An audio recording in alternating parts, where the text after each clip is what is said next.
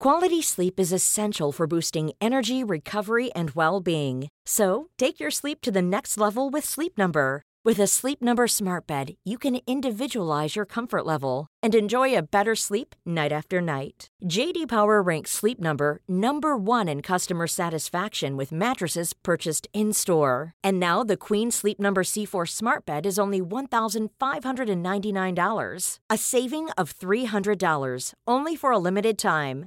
For JD Power 2023 award information, visit jdpower.com/awards. Only at Sleep Number stores or sleepnumber.com.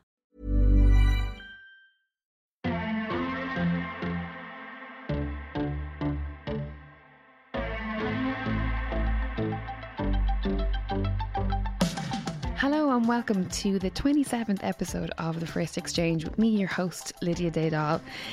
I always like to start off the episode with saying a little bit of gratitude. Thank you very much, as always, to everyone that gets in touch every week after we put up the show. Little messages of support, little reviews on iTunes and follows on Spotify. Thank you very much. The little growth that this podcast is receiving is fantastic, and we're really excited for what's coming, the guests that are coming, and just the potential chat that's out there. So thank you very much. Please don't stop sharing links to the podcast. Tell your friends about it, tell your parents, tell your brothers, tell your sisters.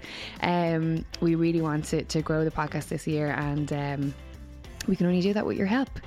So on today's episode, I'm delighted to have a wonderful man who I have the pleasure of knowing since I'm about 14 or 15 years of age. It is, of course, Mr. Ian Flynn. You're probably asking, well, who is Ian Flynn? He is the owner of the High Society Tattoo Studio in Kilkenny, and he's also a tattoo artist, almost 25 years in Ireland. I will say it, he wouldn't say it, but I will say probably one of our most successful tattoo artists that we've had. Definitely up there. His work from portraits to if you're on Instagram, go to @Ian Flynn Tattoo. So it's Ian_Flynn_tattoo. His work, his portraits are something that have always impressed me, and I know he does a vast range of tattooing, but his portraits are really something special, so you should log on there and have a look. But Ian was in the studio with me today just to talk about tattooing, how he got into it, the craft that's actually involved in tattooing, the negative side of tattooing, the stereotyping that can sometimes be in tattooing, and really just about his creative journey in it, and hearing about his story, his life, and then what led to him opening up the High Society Tattoo, which is based in Kilkenny. We also spoke about the other artists that he has, one in particular, which is his sister Louise, who's now specialising in this wonderful watercolour tattooing. So great story. I think you'll really enjoy it, and really super to get another fantastic creative onto the podcast to talk about their life and their journey. So without further ado, I will let you enjoy the 27th episode of The First Exchange with Ian Flynn. Ian Flynn, welcome. Lydia, thank you. Delighted to get you on the podcast. I think to be here. Did I say to you when I started this podcast, did I say I was going to get you on, or did I ask you? You asked me a few months. Well, you kind of mentioned it a few months ago, but I wasn't sure, whether it was just kind of fluffing you. To put the listener into context, Ian is married to my best friend. We've known each other since we're 14, 15. Since I'm 14, 15. You are considerably older than I am. No. So we go back a long way. So obviously I decided to get you onto the podcast today to talk about your art, your creative splurge, and obviously the new location, new opening of your new studio, High Society Tattoo in Kilkenny. That's correct. So let's go from the actually, before we get started, let's talk about the mad coincidence that happened this week. Oh yeah, okay. So this is episode 27. So if you've listened to episode 26, you will know Jonathan Smith, who we had on, the owner of Ernesto's Cafe in Rathmines. He was talking about his Cuban inspired cafe that he has in Rathmines, and about how he went to Cuba and went yearly and done lots of charity work at home so that he could send over musical equipment to Cuba for the kids, the underprivileged kids over there. So this week I messaged Ian to say, you know, Thursday you'll be in the studio, podcast, everything's still okay, still confirmed, you can still make it. And he wrote back, yes. Ian, take over.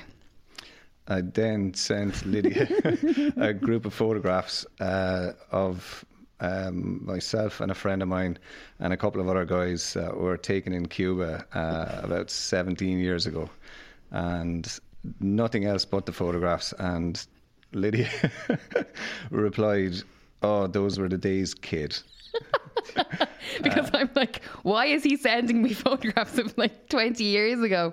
But basically what I was hoping she would notice is that one of the guys in the photograph was Jonathan Smith from the podcast last week that I had met in Cuba, and had a great time and had a kind of an idea of his Cuban cafe thing, and it was just like pure coincidence that I spotted him and remembered him from 17 years ago. It's just so, like, you couldn't write that. Like, it's so bizarre.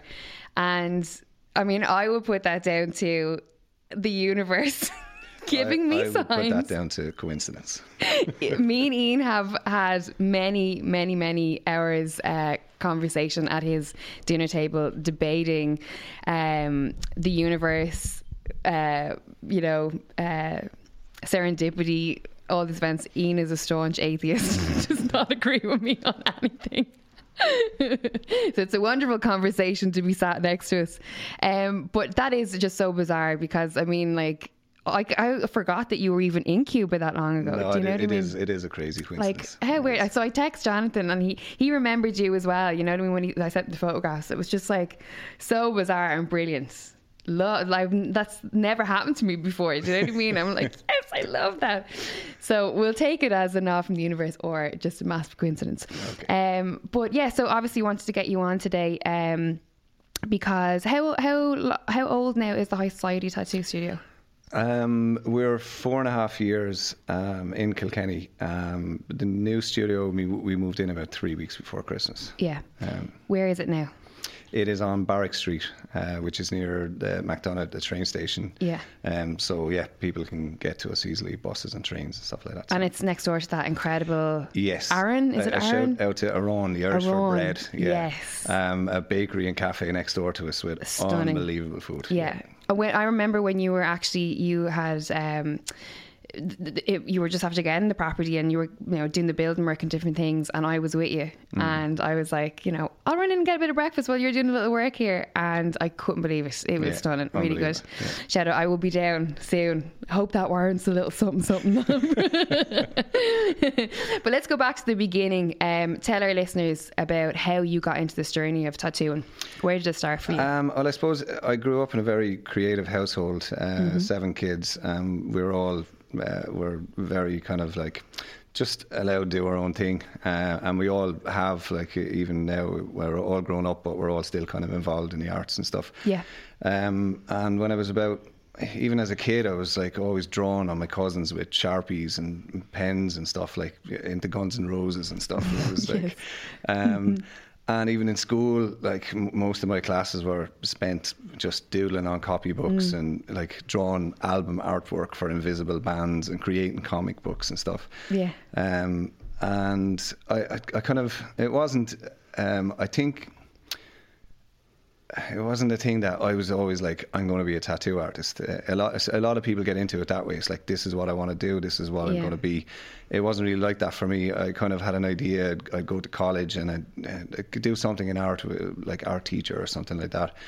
And I was working for a couple of years when I left school to get some money together, and I got an opportunity of an apprenticeship with Joe Myler and JMD's in Waterford. And at the time it was like a huge opportunity. Joe was like, one of the most renowned artists in the country. He was like a pioneer of tattooing in Ireland. Yeah. And it like I jumped at the chance, but it did take a lot of time. Like it is a hard thing to get into. How old were you when you were offered that apprenticeship? I'm going to say like 17 or 18. And it took like a couple of years of, my portfolio must have been strong enough to get me in the door, but I had to kind of like, really kind of push it to learn the trade and the technical side of it. But it's difficult to get into it. It is a huge confidence thing. Even if your artistic ability is there, to transfer that to putting it on somebody's body forever is a huge leap. I imagine. Yeah. Before we get into starting out tattooing and different bits, talk to me about the time maybe when you were in school, primary school, secondary school. Was there anyone in terms of like a teacher or maybe a inspirational figure that kind of saw your talent or skill and sort of pushed you to or encouraged you to keep at it or to build? I don't know, like I had a teacher in secondary school, an art teacher, Miss Germani, and she would have pushed me a bit, but I suppose I was always drawn, absolutely always. Like when I was a teenager, the walls of my bedroom were covered in, I used to draw and paint on the walls and the ceilings and stuff, and I would have always, it was just something that I did, but it didn't seem, when you're doing something, that's your reality. So I didn't think I was any different to everybody else. When you're a teenager, you don't really think I'm the only one that's doing this, doing this much of it. So, but I always got good grades in art and stuff, and would have had an interest in it and kind of just any kind of visual art. So, but yeah, I'd meet my art teachers now, and they, are kind of delighted that I do what I do, that I made a career out of it. It's kind of like their job. They did a good job on me. Yeah. So, but yeah, I suppose if Miss Germani from St. Paul's would have been the one that kind of pushed me. Was there ever anyone, I mean, obviously I know your mum and I knew your dad very well. So I can't imagine that they would have been like, give over that old art, you won't, because your dad is quite creative, your mum is quite open-minded. But was there anyone that was like, whether it was school or otherwise, that said you'll never make a career out of doing something like that? No, we were always kind of left to our own devices. If we wanted to do something, we were allowed to do it. There was never a thing of like, you have to go to college or you have to do this. Or my grandfather on my mum's side was really artistic. He was like a crazy inventor, carpenter, painter. So I probably, saw a lot of his stuff growing up. But yeah, we were under no pressure. We were just kind of, feral kids. And that kind of allowed us to develop, both. Two of my brothers got into music, DJing and producing music. One of them is starting a club night in I was just about Dublin. to say, Ian Flynn. Yeah. What's the name of it? Sketch. And where are they going to? Hang Die. Yeah. Stephen is in Miami. He produced music for a long time. Even our older sister Jennifer was always into kind of interior art and design. Yeah. Louise, who works with me in the studio, studied fine art and has a master's in fine art. And both Colin and Lennon are carpenters. So every one of us have, it was a creative household. My dad played guitar all the time, so it was a house of art and music. It was great. So this is the question that I have for you, because I'm always, I find it quite fascinating about how people get onto, we'll say, their chosen paths, and whether something like you being a tattoo artist or an artist in general is something that you were almost like it's your life purpose, that you were almost put here to do that, and that you couldn't do anything else.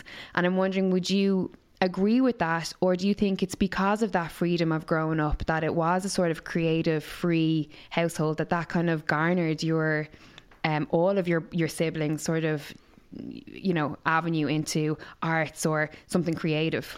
I think it's a combination of a lot of things. That definitely had a big influence on it, but there has to be a bit of a talent or an interest in it. Yeah. I do like the idea of saying anybody can become anything, but it definitely helps if you're naturally okay at it to begin with, or you really, really love it. You know, I'm sure there's loads of kids who'd love to be like Lionel Messi, but it mightn't happen.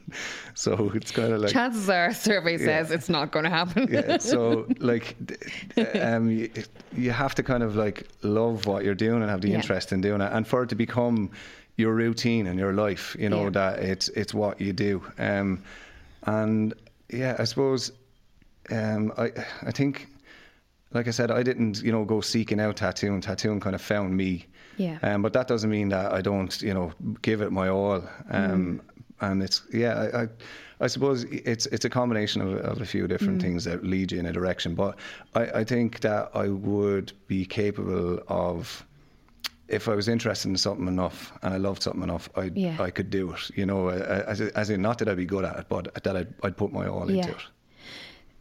Explain to me what you mean there by tattooing found you. Right. I have a guy that works with us, John. He goes under the handle of Not Dead Yet Tattoos, if you want to check him out on Instagram. I gave him his first tattoo when he was... he came into me when he was 15 and I said no, but he came back when he was 18 and I did the tattoo for him. And he will tell you that, like, from the time he knew how to draw, he wanted to be a tattoo artist. He immerses himself in it and, that this is his all. So that's somebody who would seek it out, whereas I got the opportunity in it. So I kind of not stumbled across it. I was doing art, but my art could have led me into animation, or could have led me into, I don't know, teaching or whatever. I was going to do something with it, but it turns out that tattooing found me before something else found me. Well, we'll talk about John in a moment, because that whole situation about how you gave him his first tattoo and now he's working for you. Okay, universe. All right. Just coincidence. So you get your apprenticeship. You're starting out, like, I have an idea. I've been in your studio quite a few times, so I have an idea of how the process is and how it works. For our listeners that may have not had a tattoo yet, give them an idea of the sort of environment or the workspace that you're going into. Put them into the perspective of what it would have been like for you starting out and being faced with that kind of challenge of, okay, I have to tattoo on skin now. Okay, as in from an apprenticeship point of view, or So when you get the apprenticeship, you're in there. Like, what are you working out at? Well, I suppose I did a kind of an old school apprenticeship. It's different today. Hang all your mates. Well, it's more that today you can buy fake skin online to practice on, and the machines, the rotary machines, are a lot easier to use. The coil machines have a lot of moving parts that break, and we used to go in on a Saturday morning at 7:00 to make our needles for the week using like soldering irons and jigs and stuff, and like burning. You're kidding me? Yeah, burning our fingers off. Like, we'd make up the different needle groups that we'd use during the week. Wow.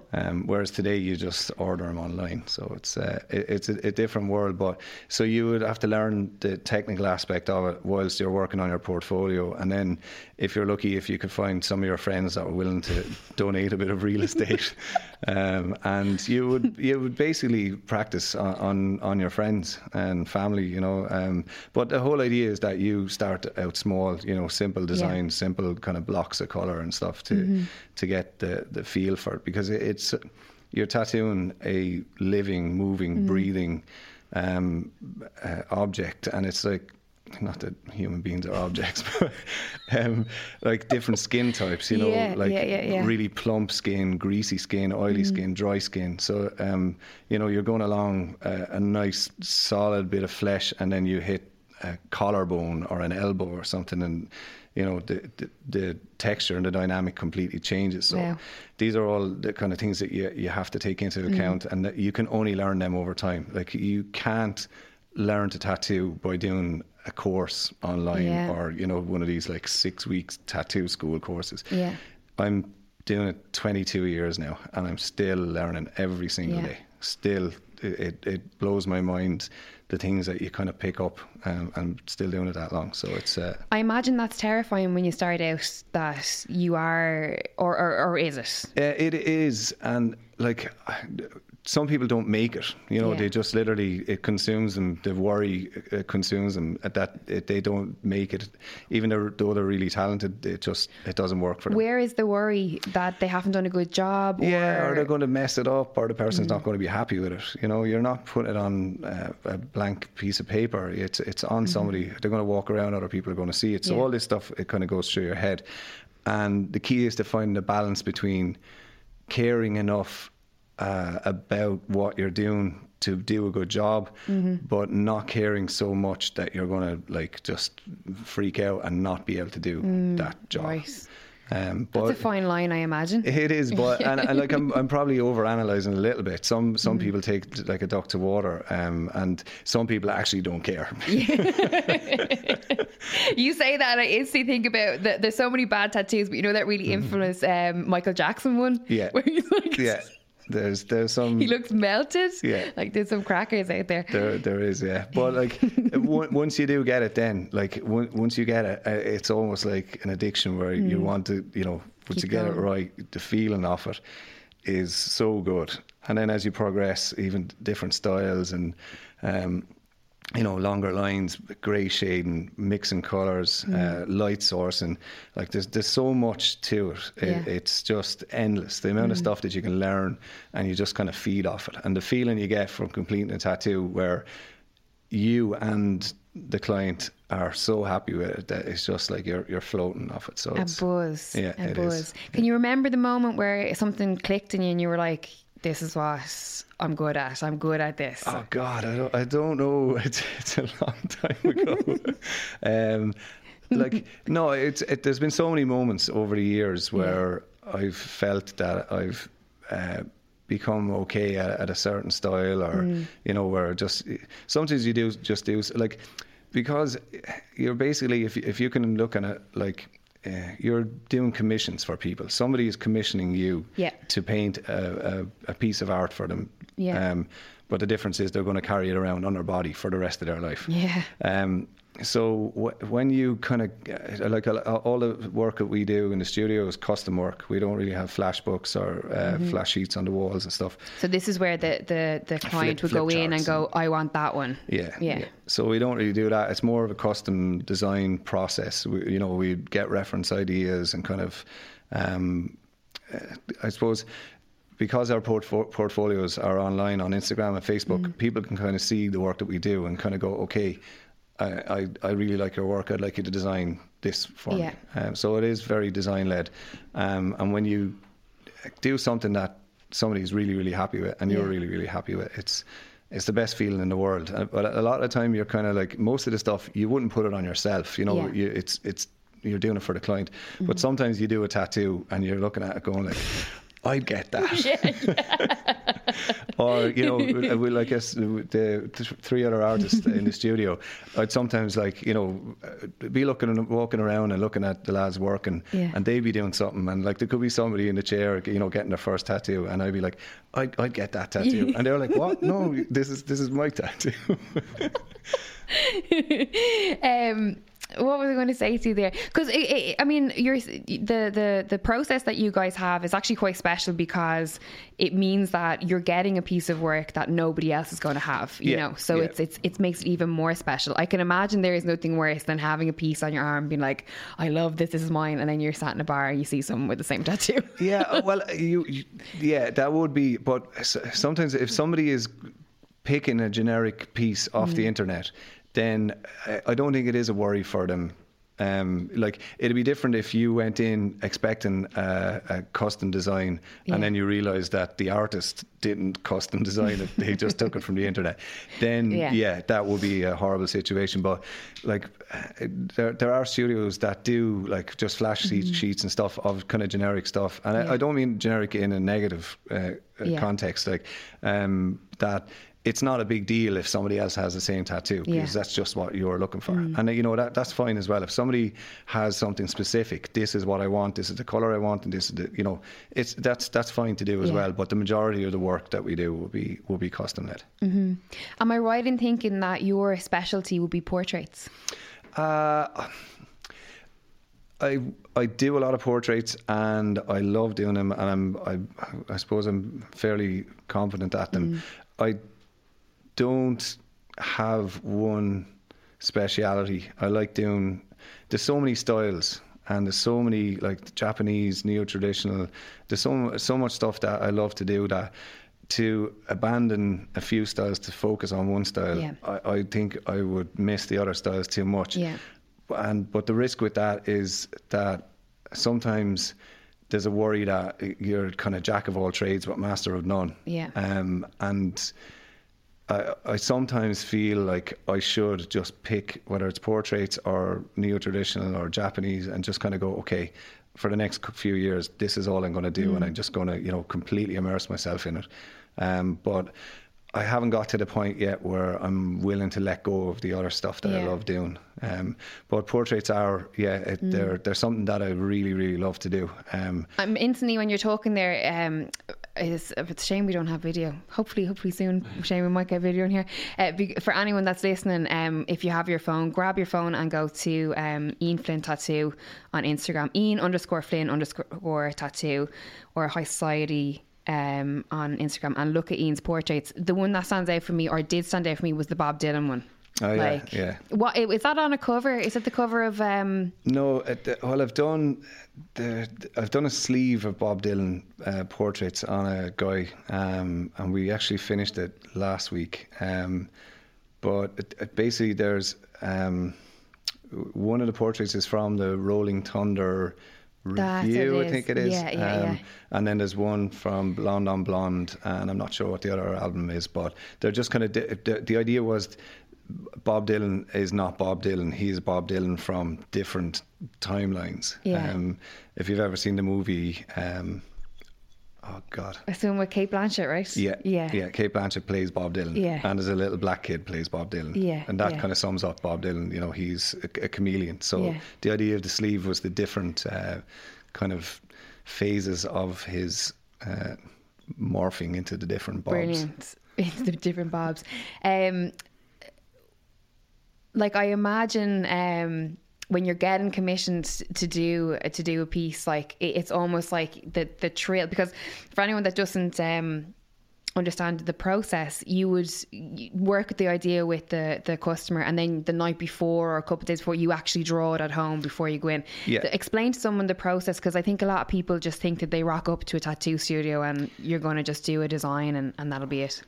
So with most custom artists, if you find an artist that you like their work, you like the style of their work, and like what they do, and you have an idea of a tattoo that you want, basically what I'd be looking for is, I'd want to know the size, the placement, reference images for ideas and stuff, even photographs of where you want to put it on your body, because a lot of the time we use a program called Procreate on the iPad to design most of the stuff.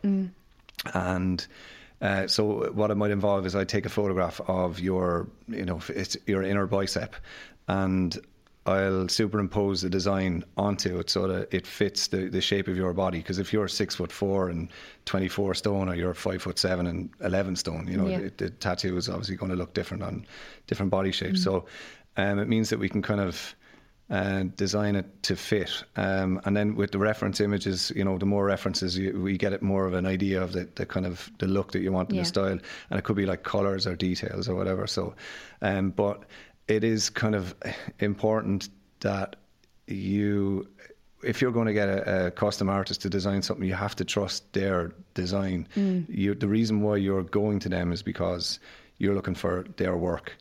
And so not everybody, it's only a very small percentage, but some people think that you're going to draw 4 or 5 or 6 drafts. You're going to spend 3 hours, 4 hours every night which is that's another thing that tattoo artists have to do. People think like we have the coolest job in the world. We rock in, throw out a few tats and grab a beer and head on home.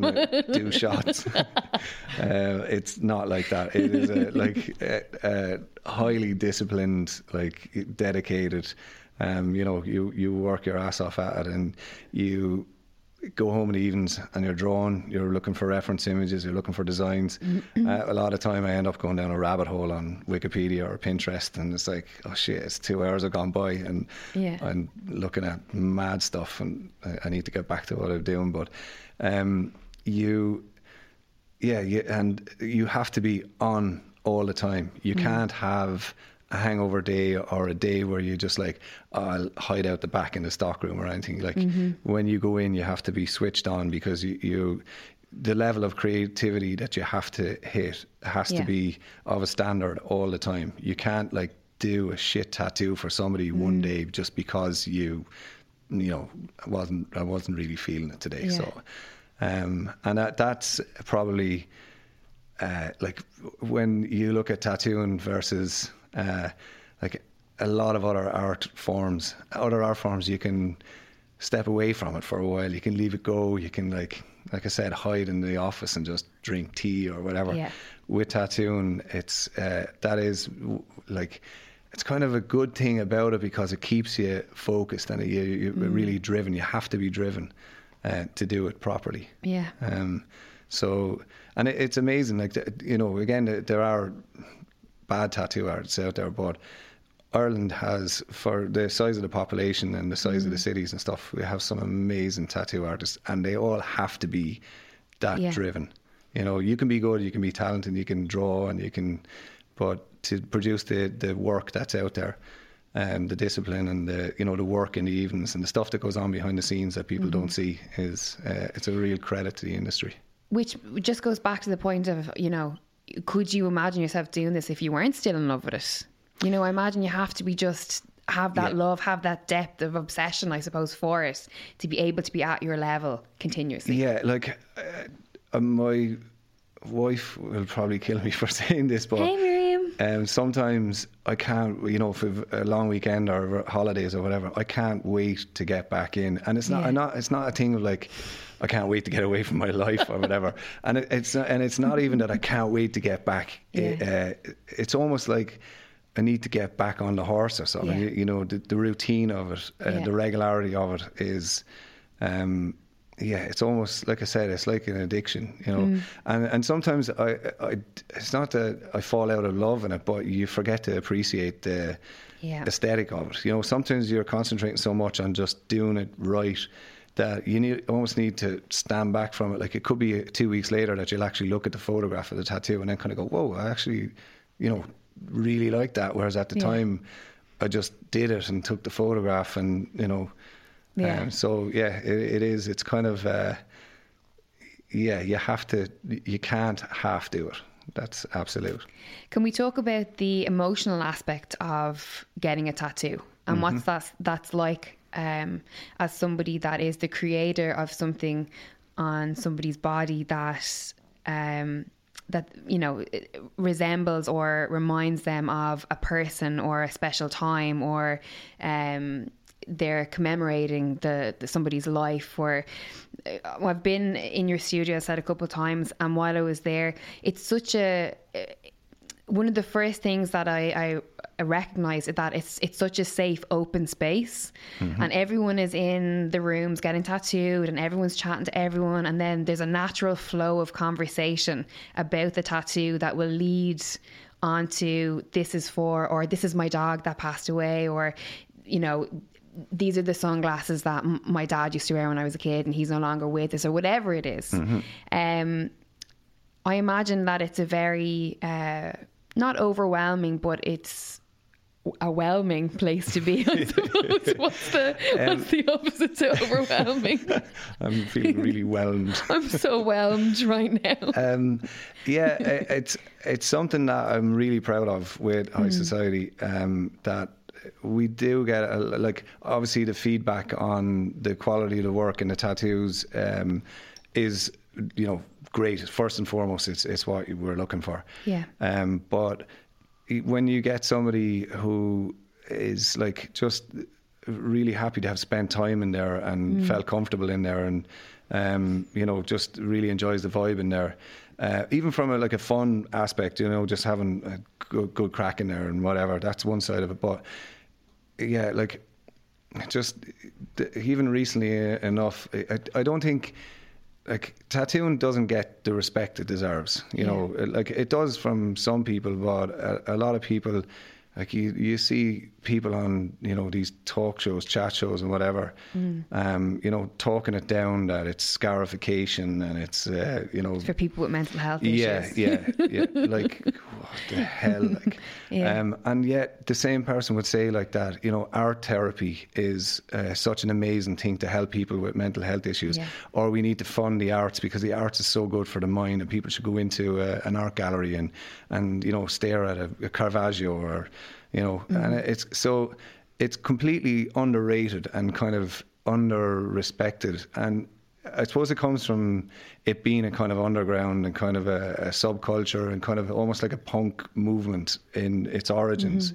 But tattooing, it can help people healing. It can help people with all kinds of disorders and not mental illnesses, but more like depression and things like that.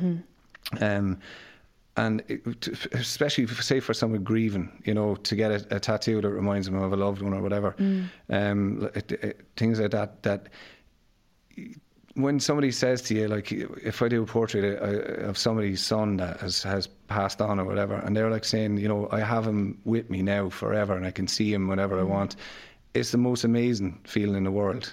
And like recently enough, I was tattooing a guy, and a lot of the elements of the tattoo were to do with him and his partners, like where they met, just different parts of their life. And she's sick at the moment, and hopefully she's going to be okay. But like to sit and talk with him about the reasons for getting the tattoo and how it helps him deal with the situation and whatever. I'm not going to go too much into it, but getting the tattoo really, really, really helps him and can help people. I had another guy a few months back, and he booked in to get a tattoo done, and then he had to cancel it. So he came in to cancel it, and he was trying to give me like a cancellation fee. He was like, I'm really sorry that I can't get it done. He was trying to give me money, and I was like, what are you doing this for? And he was like, he was going through a really, really hard time, a really bad time. And so I was kind of saying, look, it's no problem, don't worry about it, you just get back to me when you want to get it done. And I was kind of foolishly, I tried to belittle the tattooing side of it. I was saying, look, it's not the end of the world, it's just a tattoo. I was kind of saying to him, just look on it like it's some kind of luxury item. Yeah. And he got really kind of, I won't say annoyed with me, but he was like, no, it's not, you don't understand. He said, for me to get the tattoos done is a massive part of my recovery in what is going on with me, that the tattoos help him so much. And there are so many people with those stories that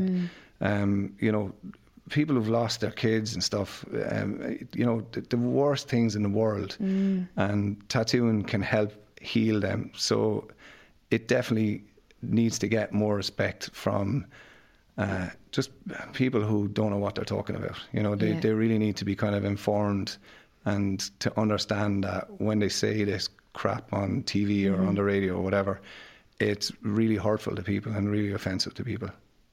Absolutely. Here. Well done. Good points made there. And on that point, you have personal experience of being asked, hey, Mr. Flynn, would you like to come on the radio, or you're doing different bits because you are so successful, and have been in a situation where you're like on a radio and someone is just there to tear your art asunder? Well, it's done in a kind of, like, I understand that radio shows have to be entertaining and they have listenership figures and whatever, and there's also an onus to be 50-50 in a debate or a discussion. So I've been on a few radio shows and different things where I was asked to come on and discuss, you know, I think at the time it was like Cheryl Cole's arse or something. So she got the roses all over her back cheek. And I'm an expert on Cheryl Cole's arse. So I was asked to come on and discuss whether it was art or whether she had ruined her lovely bum.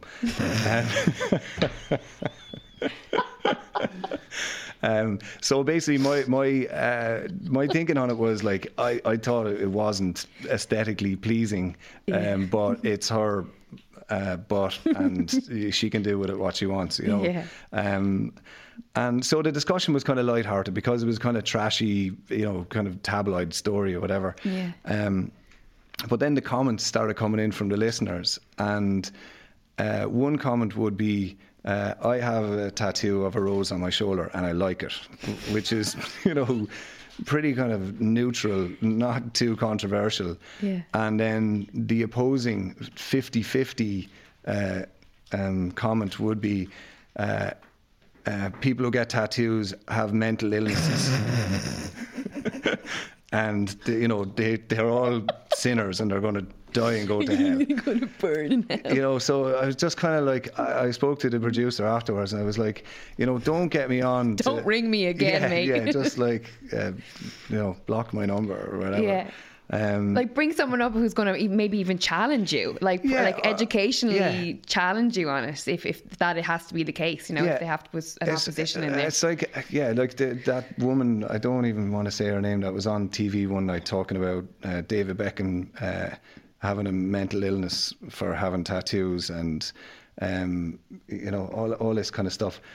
She's a journalist and a barrister. She has no background in. She's not a clinical psychologist or whatever, and it's just lazy. It's kind of like say something controversial to stay relevant. You know, she could ask, you know, questions about why people do it and learn a little bit about it. And if it was a thing, like say there was somebody who taught art therapy sitting at the table, she would have been all over that. That's amazing, you know, helping people heal through art. But as soon as you put it on somebody's body, then it's like, oh my God. It's the same concept, just delivered differently. Right? Have you experienced yourself any kind of what's the word I'm looking for? Not judgment. And what's the word? Kind of stereotyping and negative. Stereotyping. Any stereotyping, negativity towards you for having tattoos. Because our listeners will see the picture we put up on Instagram of you. Beautiful man sat across from me. But you're quite well spoken.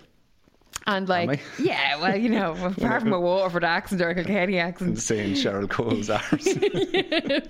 Highly educated, but like you look well, you speak well, you know, you're able to hold a conversation, but you have tattoos.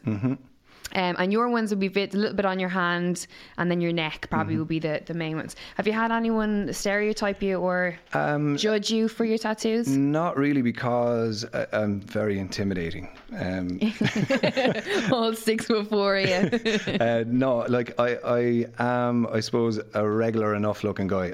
I'm not very, I'm going to use the word punk again. I don't really stand out that much. Probably just because I'm old now and not very hip.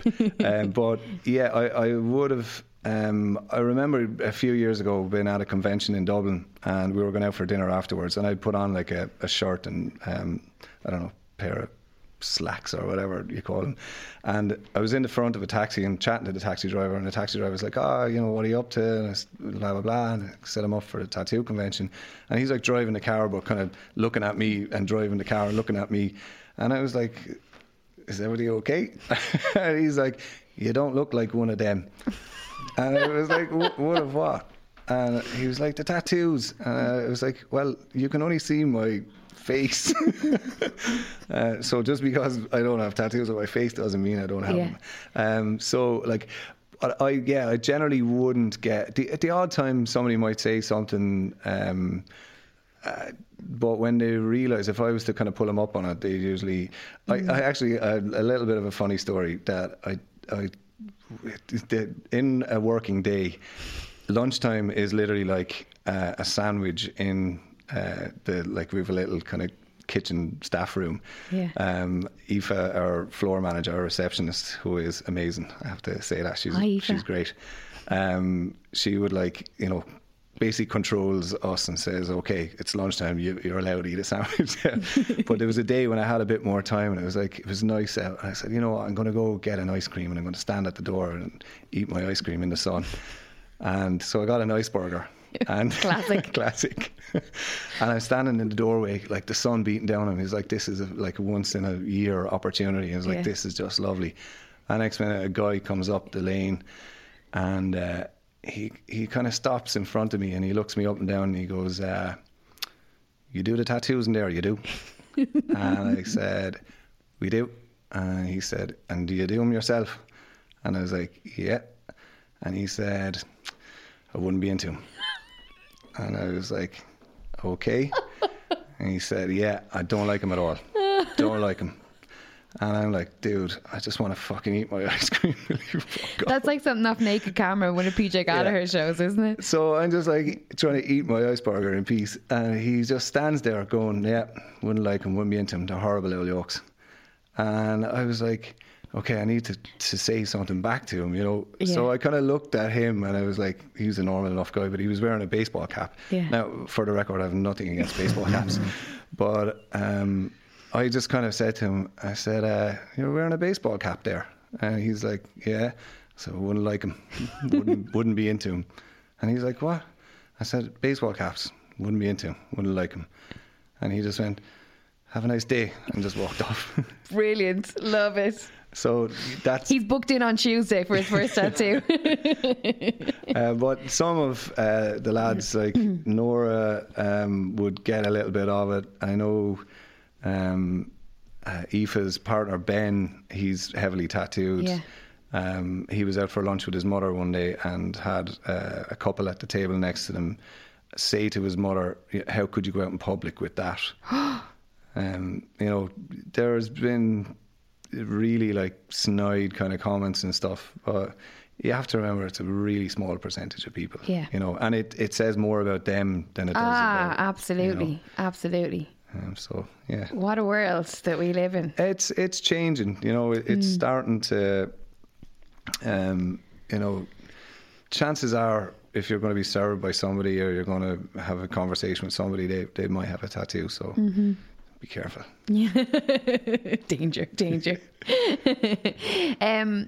I know just recently, 4 years ago, 3.5 years. 4? We're getting the age wrong of your eldest. But just recently you had 2 boys brought into the family. Yes, that's correct. When you think about as they grow up, would you have any hopes for either of them to be in tattooing or art? If they wanted to be, yeah. Here's a funny one for you, and it's a good example of the kind of stereotyping and views on bodies. And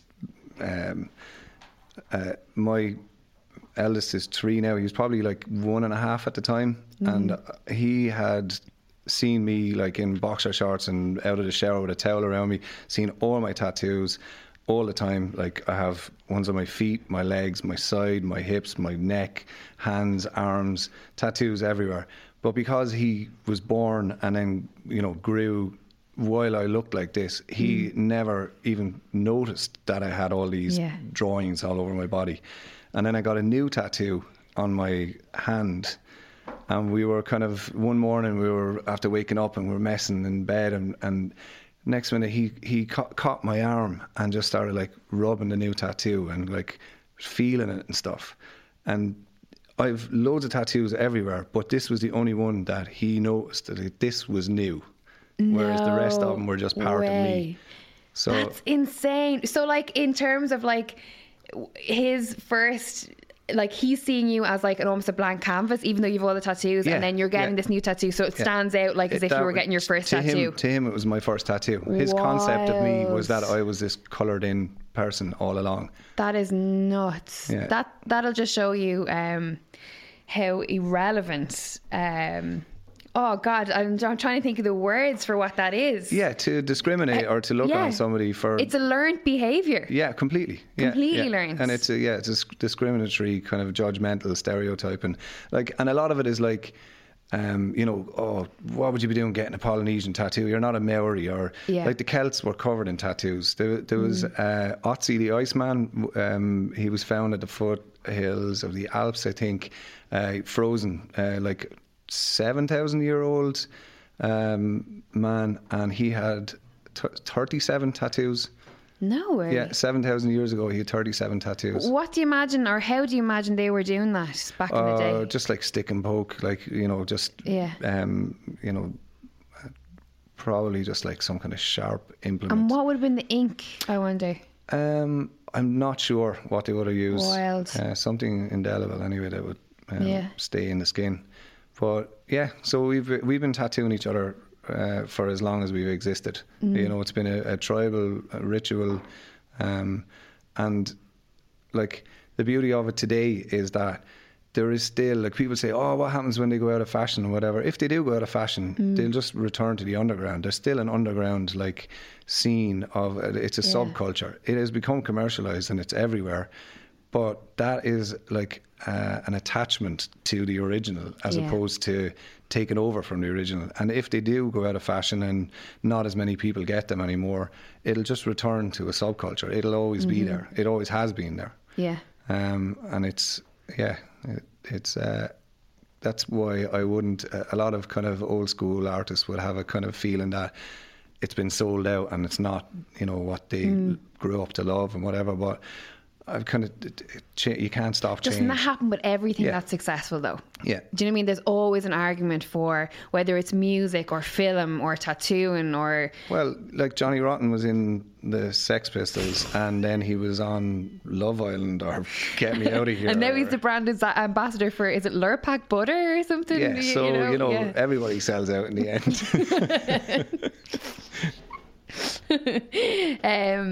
Have you ever thought about after tattooing? No, I've a fear of thinking about after tattooing. The retirement age and all that kind of stuff, I maybe if I fell out of love with doing it or felt I wasn't good at it anymore. The one thing is, I like I was saying earlier on, I'm adaptable. I could do something else, I'm pretty sure. Yeah. But if you to think now, if you woke up in the morning and someone said, "I'm really sorry, you can't tattoo anymore," like is there anything? Takes second place? I mean, playing for Liverpool or not is not an option at this stage in the game. Maybe last year, but this year, no. Definitely not this year. No, I don't know. I wouldn't have thought about it. I don't. Do you feel like your entire identity is wrapped up in tattooing? No, and I'm very conscious of making sure it's not. And that is actually a good question, because with any creative art, whether it's music or painting or anything, there is a huge risk, because it comes from somewhere in, I'm gonna say your soul, because you like those kind of words. I love hearing you talk about the soul.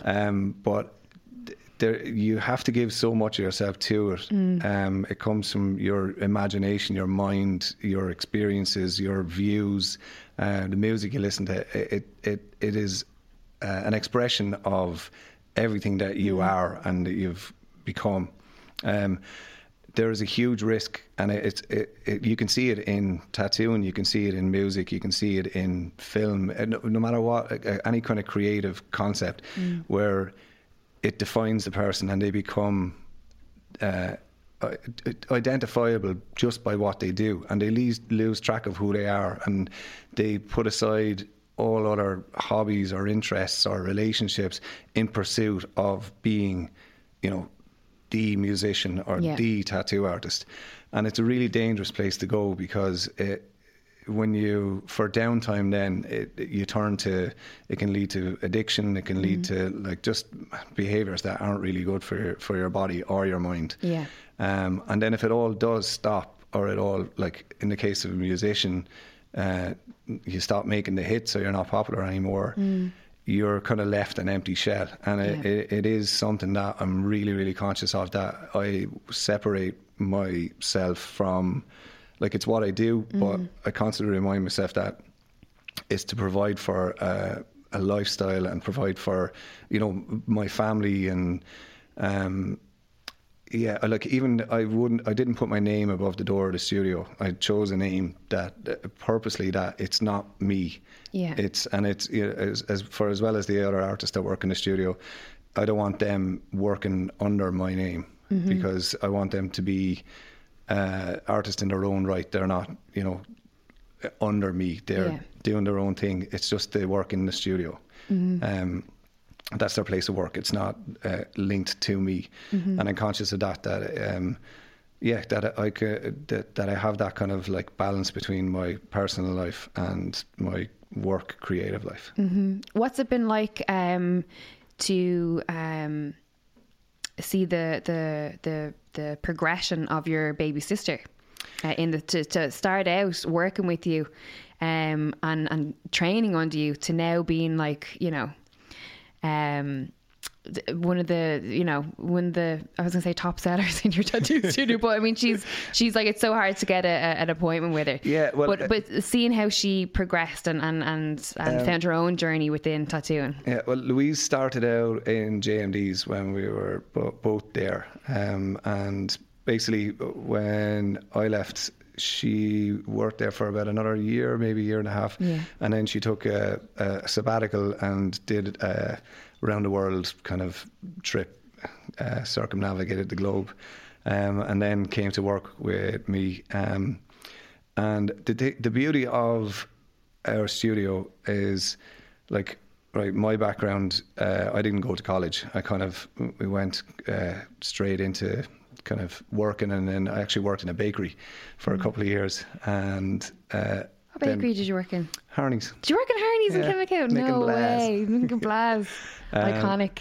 So, and even that was like using your hands, you know, it was all hand kind of made stuff.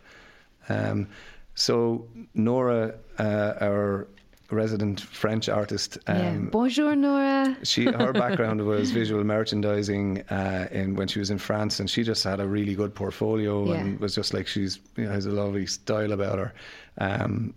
John did animation in Cork for a bit, and Louise has a master's in fine art. So it's all different backgrounds coming into it. And Louise's thing, it's what I was saying earlier about jack of all trades and master of none. Yeah. Louise's kind of watercolour stuff is, you know, she's mastered that. That's what she's good at, and that's what people look for to do. And she, has a huge waiting list, and some of the stuff is mind blowing. Yeah, she's incredibly and not only incredible in what she does. You would think that for someone to work so closely with you and to be in the environment where you are and see what you're doing, that she might maybe sort of replicate what you're doing. But she just has found like such a unique niche, a unique craft and a unique style. Yeah, and it's like, that's what's good about the studio, is if you come in, like Nora specialises in kind of geometric and dot work. John, his traditional and neo-traditional stuff is excellent. Louise has her watercolour stuff, and like Kilkenny is a great spot for it as well. Like Cartoon Saloon is there; it's full of animators. There's always art festivals and different things going on. Dan Leo used to work with us for a couple of years. His background was in graffiti. His stuff was amazing. And he's done so much graffiti work up here. If anyone knows the Portobello Bridge, that massive big swan that was just outside the lower deck pub, I think it is, that was a Dan Leo design. They've just painted over it, which we were all devastated because it was so fantastic. But incredible work. What else was I going to ask you? So how long is it now that you've been tattooing professionally? I'm going to say 20 years. Have you reached a pinnacle where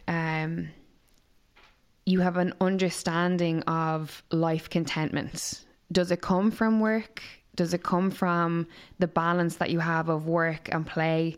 Or does it come from doing something that you love? Or is it none of the above? Maybe all of the above. Like I I don't know if anybody should ever say that they're content, like, you know, as in like I found contentment. Yeah. I'm always kind of like busy doing something or thinking about an idea, or, you know, when I started the studio, it was just me, and then Nora came on board, and then Louise came on board, and we had to double the size of the studio, and then Aoife came on board, and then we, you know, the new studio is a commitment to, you know, we're going to be there for a good few years, and have ideas about getting another artist on board. But yeah, I'm always, I suppose contentment is just like always on the move, always on the go, always thinking. As far as being stressed out with it, and it's like, it's my own stress, and it's there's something at the end of it. So I don't know if I ever feel like I'm really, really content right now, and really, really happy right now. There's always like, you know, a buzz of like something going on in my head. So then in your personal life, does that transcend into your personal life, or have you just got have you figured out the balance of it?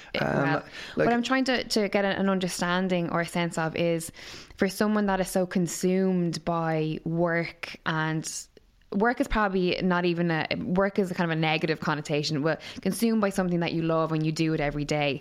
How do you, or do you have to then in your quiet time like completely shut off, or how do you balance yourself so that your brain isn't just completely running on empty like 24/7? I suppose like because I'm married and I have 2 kids, you know, everything that you do is kind of for them in the end anyway, you know, so it's kind of finding the balance.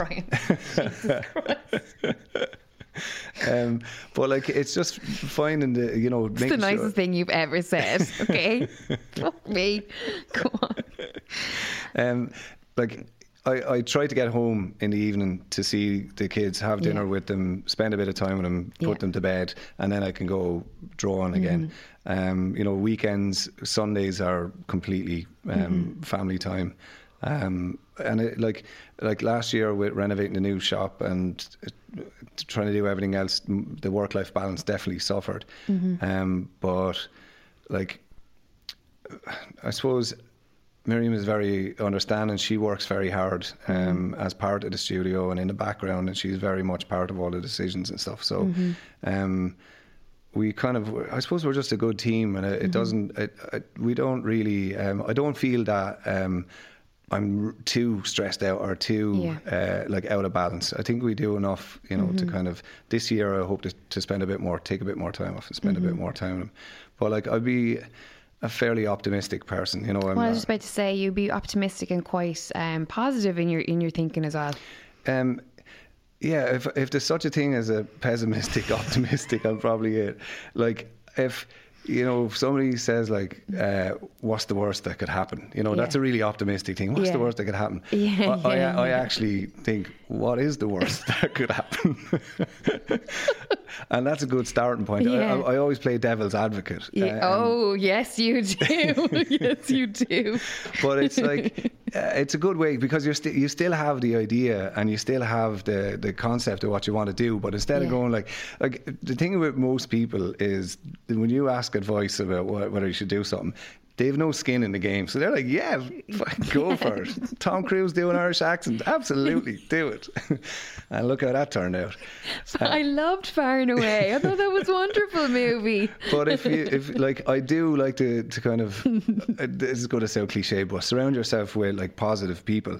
And like, you know, you can have negative people in your life and ask them for advice and then do the exact opposite. That's a good idea as well. But like I suppose I'd be like I'd have an idea and I'd be like, I want to do this, or I want to move forward with this, but what are the pitfalls of it and how do I avoid them? I would be kind of good at, and I suppose maybe that's what I mean about, I can be a little bit pessimistic or a glass half empty, but in the grand scheme of things I would be very optimistic, because we'll take the risk and we'll do it and see what happens. And if something fails, I wouldn't let it get me down. I would try and learn from it. I wouldn't get too stressed out. And I'd always try to encourage other people as well, you know, and try to, if somebody comes with an idea, I'd rather push them towards doing it. But I would definitely be like, you know, the neg who's going like, yeah, but what if this happens? Yeah. Rather than just going, because people love going, Jesus, yeah, absolutely. Yeah. You'll love it. I think people get like that when the consequences are not on them. Completely, yeah. They've, they've no skin in the game. Exactly. You know, so you're just like, yeah, go for it. Yeah. It means nothing to me, but it, you know, when it's on you, you're like, oh shit, you know. Yeah.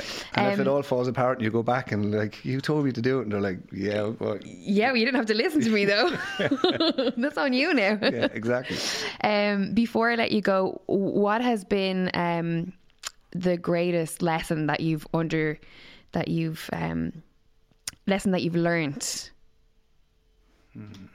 in your long career? Not only in your career, in life. Is there one life lesson that stands out? Probably another kind of cliche thing, but I try not to kind of judge people too much. To like, I suppose, be kind to myself and be kind to other people like that. I know what it's like to go through a period of like anxiety and you know, a really bad time, and so I suppose I have a lot more empathy now than I would have, and I think it's needed, like in today's social media driven world where people can be so cruel online and be really hurtful to people, that, you know, not everybody has a thick skin, and at different times, like, again, I'm 90% of the time I'm pretty confident and I'm sure of myself and my career choices and what I do and my work. But there are times when I question everything, you know, that I worry, am I good enough? And I worry about, you know, home life and all that kind of stuff. And if I'm doing it, I'm sure everybody else is doing it. So I just kind of like, listen to people and be a little bit kinder to people is a really good kind of,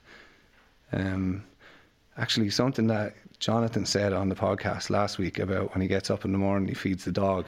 Yeah. That was brilliant. And it's like, it's such a true thing that we're living in a world now where a lot of it is kind of like, even the kind of look after yourself stuff is all about, you know, be a little bit selfish or whatever. But one of the best ways of getting over any issue that you have is to distract yourself. If you're distracted, you can't be feeling anxious or depressed or full of panic or, you know, full of self-loathing or whatever it is. And one of the best ways to distract yourself is to focus on somebody else. And if you're making sure somebody else is okay, you're not worrying about your own shit.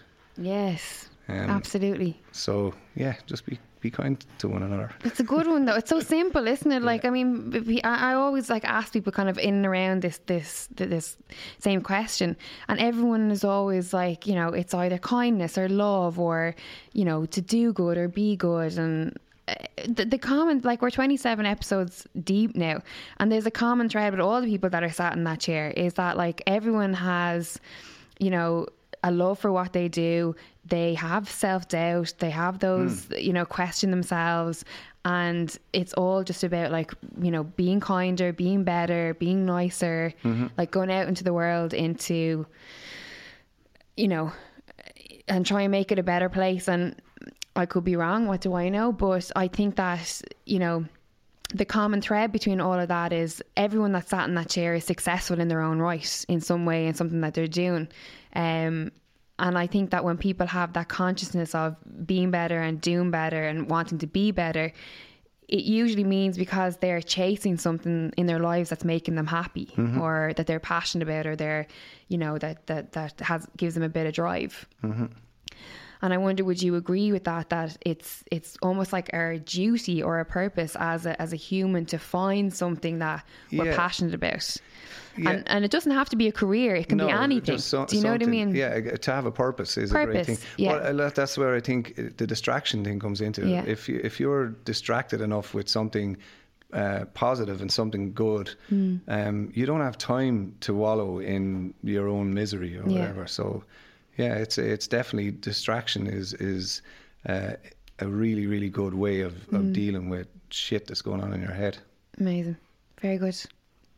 Thank you so much. I just like to say thanks for having me on, but I kind of did a little bit of like, when you asked me, I said I better, do my homework. And I've been really impressed with what you've been doing. And one mark of a really good interviewer, I don't know if you ever listened to Sean Moncrief, but I think he's a great interviewer, because a lot of the time the people he interviews say, that's a really good question. And listening to your podcast the last few weeks, I've been listening to different episodes, and I found myself going, that's a really good question. You're doing great. Really? Keep it up. Really? Yes. Thank you so much. I'll start fucking bawling again here. Thank you. That's the nicest thing you've ever said to me in 20 odd years. Thank you very much. I appreciate that. It was great to get you on. Thanks for having me on. Yeah, it's like, it's weird because obviously you're like a brother to me, like, and an adoptive dad as well. I'm like your child. Yeah, listen, likewise. I'm always inspired by the great work that you do, and I love being able to tell people that you're my friend, because you're so talented and skilled at what you do. And thank you very much. Listen, you worked all day today, you drove up from Kilkenny, you're going back to Waterford now, and you're working in the morning, so thank you very much, and please give that wonderful wife and 2 beautiful boys a big high five and a smooch from me. I will indeed. Thank you so much. Before we let you go, for people that want to find out more about your work, social media, Facebook, Instagram, do you have a website? Yeah? Not live at the moment. Okay, so it's on the way. So Facebook and Instagram. Is it the High Society Tattoo? Put in either of them on Facebook or Instagram. And then Ian Flynn Tattoo. Ian Flynn Tattoo, Regina Phalange 5, Not Dead Yet Tattoos, and Louise Flynn Art. Absolutely. And all the guys are as equally fantastic as the other. So yeah, thank you so much. Really appreciate it. It's a great episode, great insight, and thank you very much. Thank you very much. Ian Flynn for the First Exchange. Cheers.